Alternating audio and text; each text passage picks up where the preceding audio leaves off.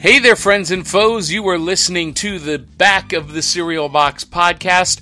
I am your host, the prophet of pop culture, John Pica. You can call me Johnny. And on this episode, I'm going to give you my thoughts about Kenobi Episode 5 and Ms. Marvel Episode 2 and discuss a little bit the fan reactions and ask the question, do fans expect too much? And we are going to do that right after this.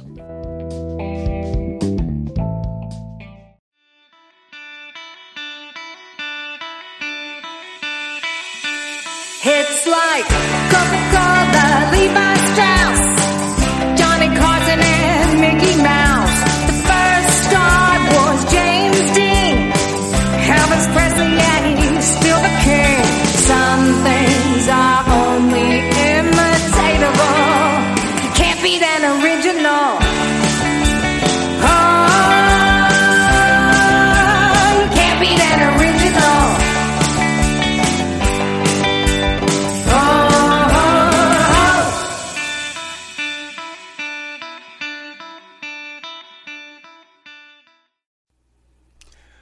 Thank you for tuning in. This is Back of the Cereal Box. I am your host, the prophet of pop culture, John Pica. You can call me Johnny. And Back of the Cereal Box is a pop culture podcast that celebrates the fun of the Saturday mornings of our youth while surviving adulthood today.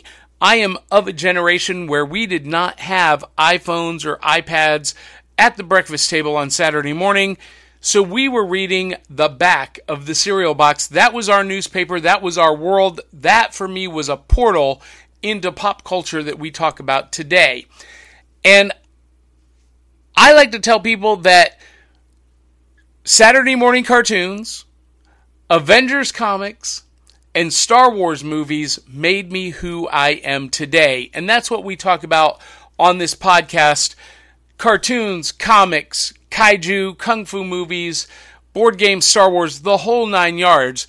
And I am an absolute Avengers expert, a Star Wars freakosaurus, and so I love talking about this topic. So I wanted to share with you my thoughts about Episode 5 of Kenobi and Ms. Marvel Episode 2, and talk a little bit about fan reactions. Now, I am not going to spoil anything. There will be no spoilers on purpose in this episode. I just want to give my general thoughts and talk about the fandom reactions. So let's start with Kenobi first. I want to say that I've been enjoying this show. I think that Episode 5, the penultimate, that's a hard word to say, ladies and gentlemen, penultimate. The penultimate episode in the 6-episode series has been by far the best of the series. And I previously stated on a podcast that I believe that Boba Fett, the Book of Boba Fett Episode 5, was the most Star Wars ever made, and I take it back. Kenobi Episode 5 was the most Star Wars ever made. And it had everything a Star Wars fan wants. It had Darth Vader being the badass Dark Lord of the Sith.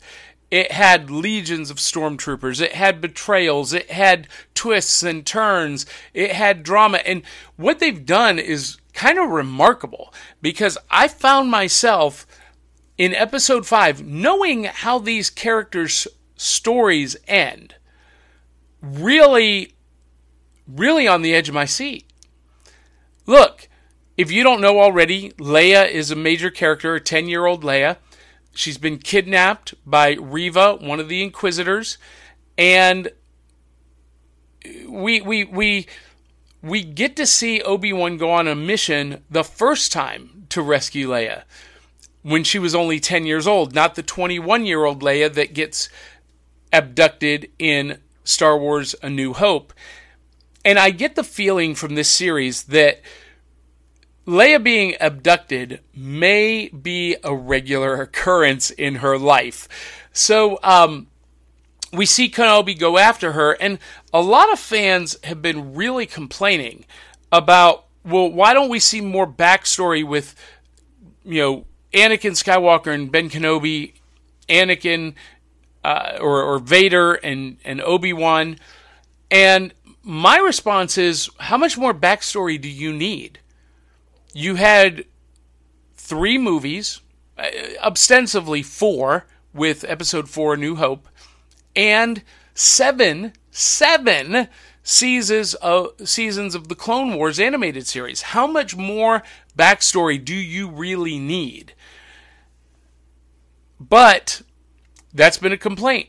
Some fans have complained that the series focuses on new characters too much instead of Vader and Obi-Wan. Well, hold your horses.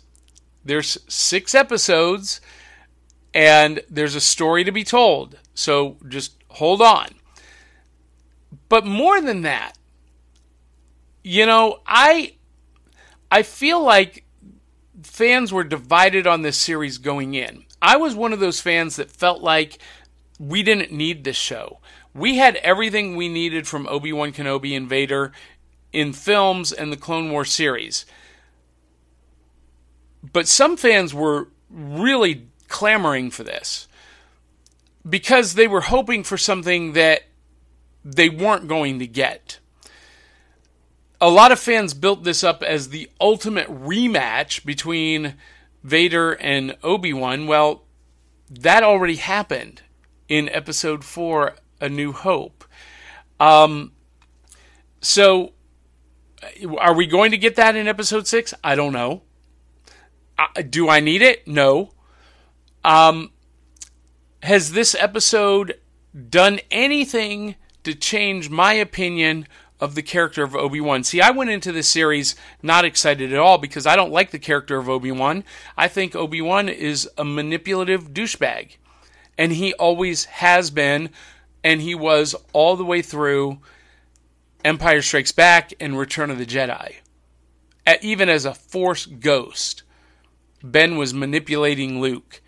And this series has done nothing to change my opinion of Luke. However, it has made me a even bigger fan of Leia, Princess of Alderaan, and it's made me a fan of one of the new characters, Reva, who, again, has been divisive among fans. I think real hardcore Star Wars fans have actually really taken to her, the same way they took to Ahsoka. But, this series did not change my opinion of Obi-Wan. Now, we're going to talk about this in a minute. What really hurts my heart is seeing divisive comments, racist comments, people calling Obi-Wan trash because they didn't get what they expected or what they anticipated. And we're going to talk about that in just a minute. So those are my thoughts on Kenobi Episode 5, and we'll go back to that in just a minute. Now, I also, this week, watched Ms. Marvel Episode 2. Now, both of these series are on Disney+. Of course, Kenobi is Lucasfilm, part of the Star Wars universe. Ms. Marvel is part of the Marvel Cinematic Universe, the MCU. And a lot of fans early on were a little bit hesitant about this series because they were changing her power set a little bit. And I'm not entirely convinced yet that they've actually changed it that much. They've changed maybe the source of her powers from being, something she was born with as an inhuman to possibly being a Kree artifact with the bracelet. Is it Kree technology? Is it Eternals technology? Dun dun dun. We could find that out. But I went into this series not a Ms. Marvel fan. I was not a fan of the character of Kamala Khan just because I never resonated with that character. I never resonated with a teenage girl, and I always felt like the polymorphic abilities that she had, stretching and expanding and growing and shrinking, just didn't fit with the namesake of Ms. Marvel. Because traditionally the Marvel characters, the Captain Marvel, Ms. Marvel, Carol Danvers, Marvel, Genus Vell, Phyla Vell, Monica Rambeau, all had energy-based powers. And so for Kamala Khan to have these polymorphic inhuman abilities just didn't sit right with me as a comic book fan. And granted, I've been a comic book fan since 1975.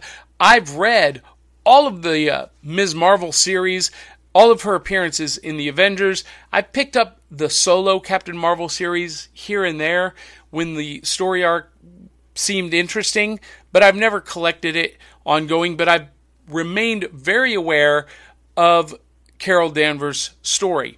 I was actually a big fan of the movie starring Brie Larson. I know I'm in the minority among fandom. I may have my geek card pulled, but I actually really enjoyed that movie. There's nothing wrong with it as a movie, and I was actually okay with the liberties they took with Marvel's origin.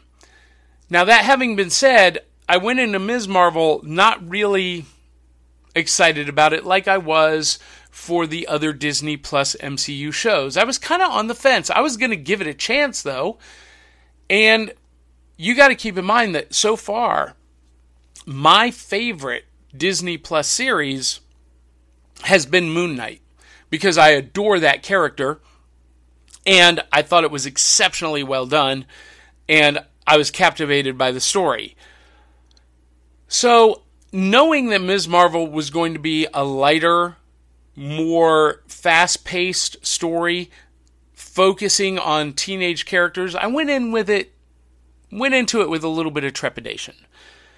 Immediately, I was thrilled because they use a style of storytelling that is very reminiscent of Scott Pilgrim versus the World, Mitchell's versus the Machines, using a lot of different textures, colors, and ways to express what's happening in the story through animated or alternative methods. And stylistically, right away, I was hooked. What I did not expect was to become a fan of the character of Kamala Khan. And I did not expect to resonate with the story of her struggle with her and her parents. And as a father of a strong-willed daughter, it really did resonate pretty substantially. And in short, I've become a fan of Ms. Marvel. I really, really loved it. And to be honest with you, I love coming-of-age stories. I love hero's journey stories. And this is Ms. Marvel's hero's journey. And I'll tell you what, it started off with a bang. Episode 2 already left us with this mystery cliffhanger that I'm all in for. I can't wait to see and learn more. But what I'm not thrilled with is the reaction from other fans.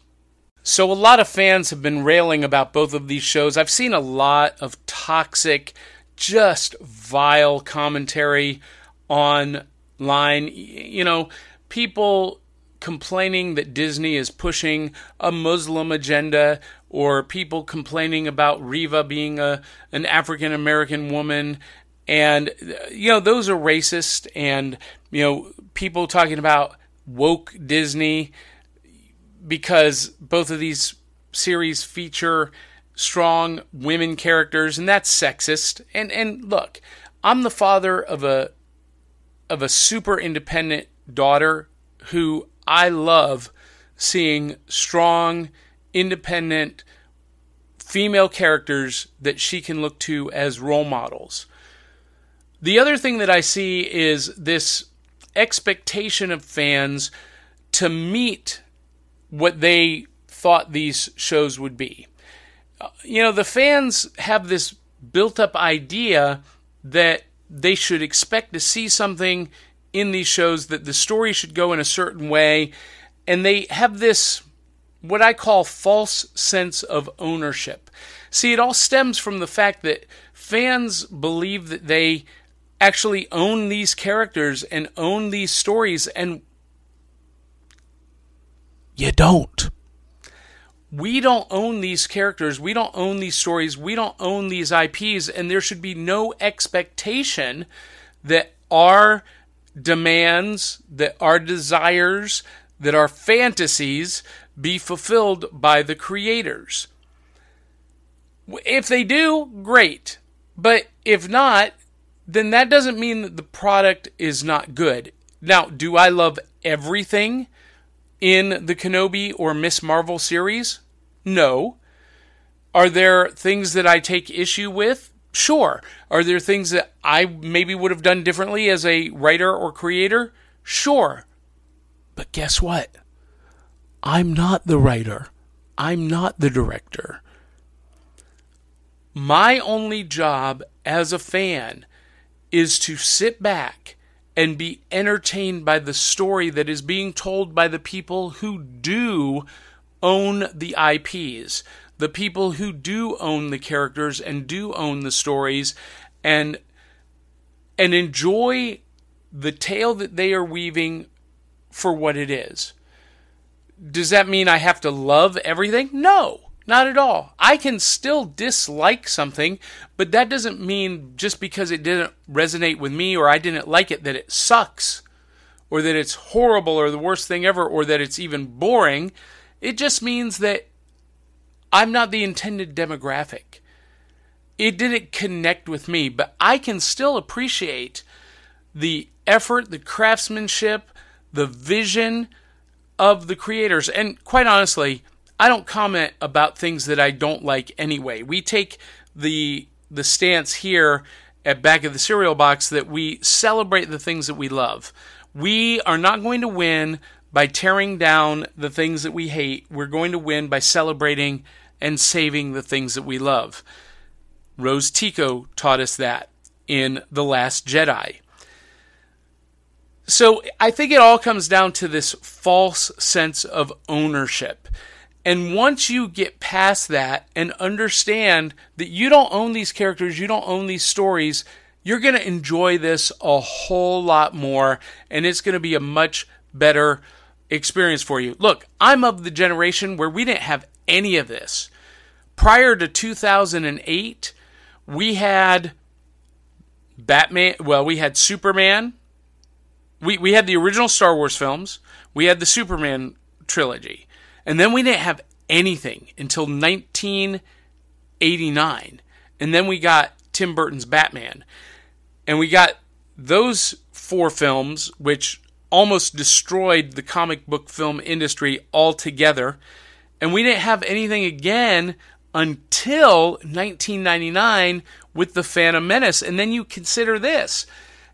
After the prequel trilogy, we didn't have anything again until 2008 and Iron Man, and that blew the lid off of everything.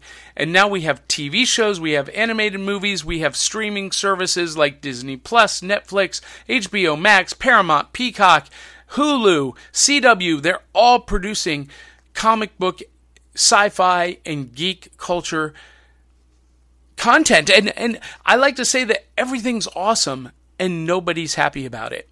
Look, you could be back during the dark times in the late 80s where Daredevil was Rex Smith in a black leotard on the trial of the Incredible Hulk. Google it, you'll see what I mean. And that's all we got. And we loved it. When Howard the Duck came out, is it a good movie? No. Is it maybe one of the worst movies ever made? Possibly. Is it so bad that it's brilliant? Probably closer to the truth. Did we love it? Absolutely. It's all we had, and we ate it up. And we said, "Please, sir, would you give us more?" Fans today are so spoiled. You are so spoiled. I wish some of you had lived through the dark times. The other problem that we have besides the sense of ownership is this sense among older fans, my generation, older and even a little bit younger, that our IPs should age with us. That's been one of the complaints about Kenobi, is that why are we getting this story about 10-year-old Leia? Where's Darth Vader, killing everybody, and where's the grittiness and the darkness and the horrific nature of the Empire? And you got to remember, that's not the vision that George Lucas had when he created Star Wars. It was created for 10 to 12-year-old boys. It was an action adventure that was suitable for that age range, and Star Wars should always remain that way, no matter how old we as the fans get, no matter how mature we get, and no matter how much we think it should age with us. It should remain true to its original vision. So, those are a few of my thoughts about Kenobi and Ms. Marvel and fandom in general. I'll have more thoughts as they occur to me, but that's just off the top of my head. I would love to hear your thoughts as well.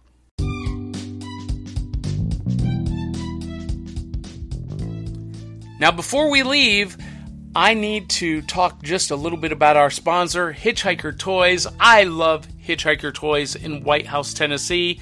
They are locally owned, family run, and their focus is on the local community. Look, they have something new every time I go in there, something that I'm always looking for or need.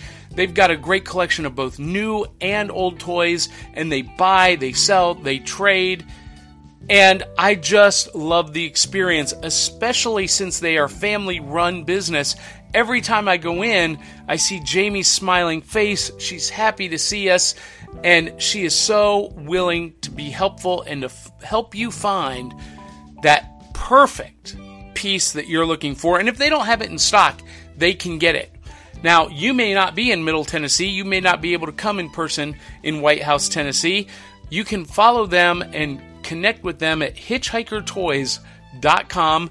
They do mail order, they have eBay auctions and whatnot auctions, so check them out and really tell them that Back of the Cereal Box sent you.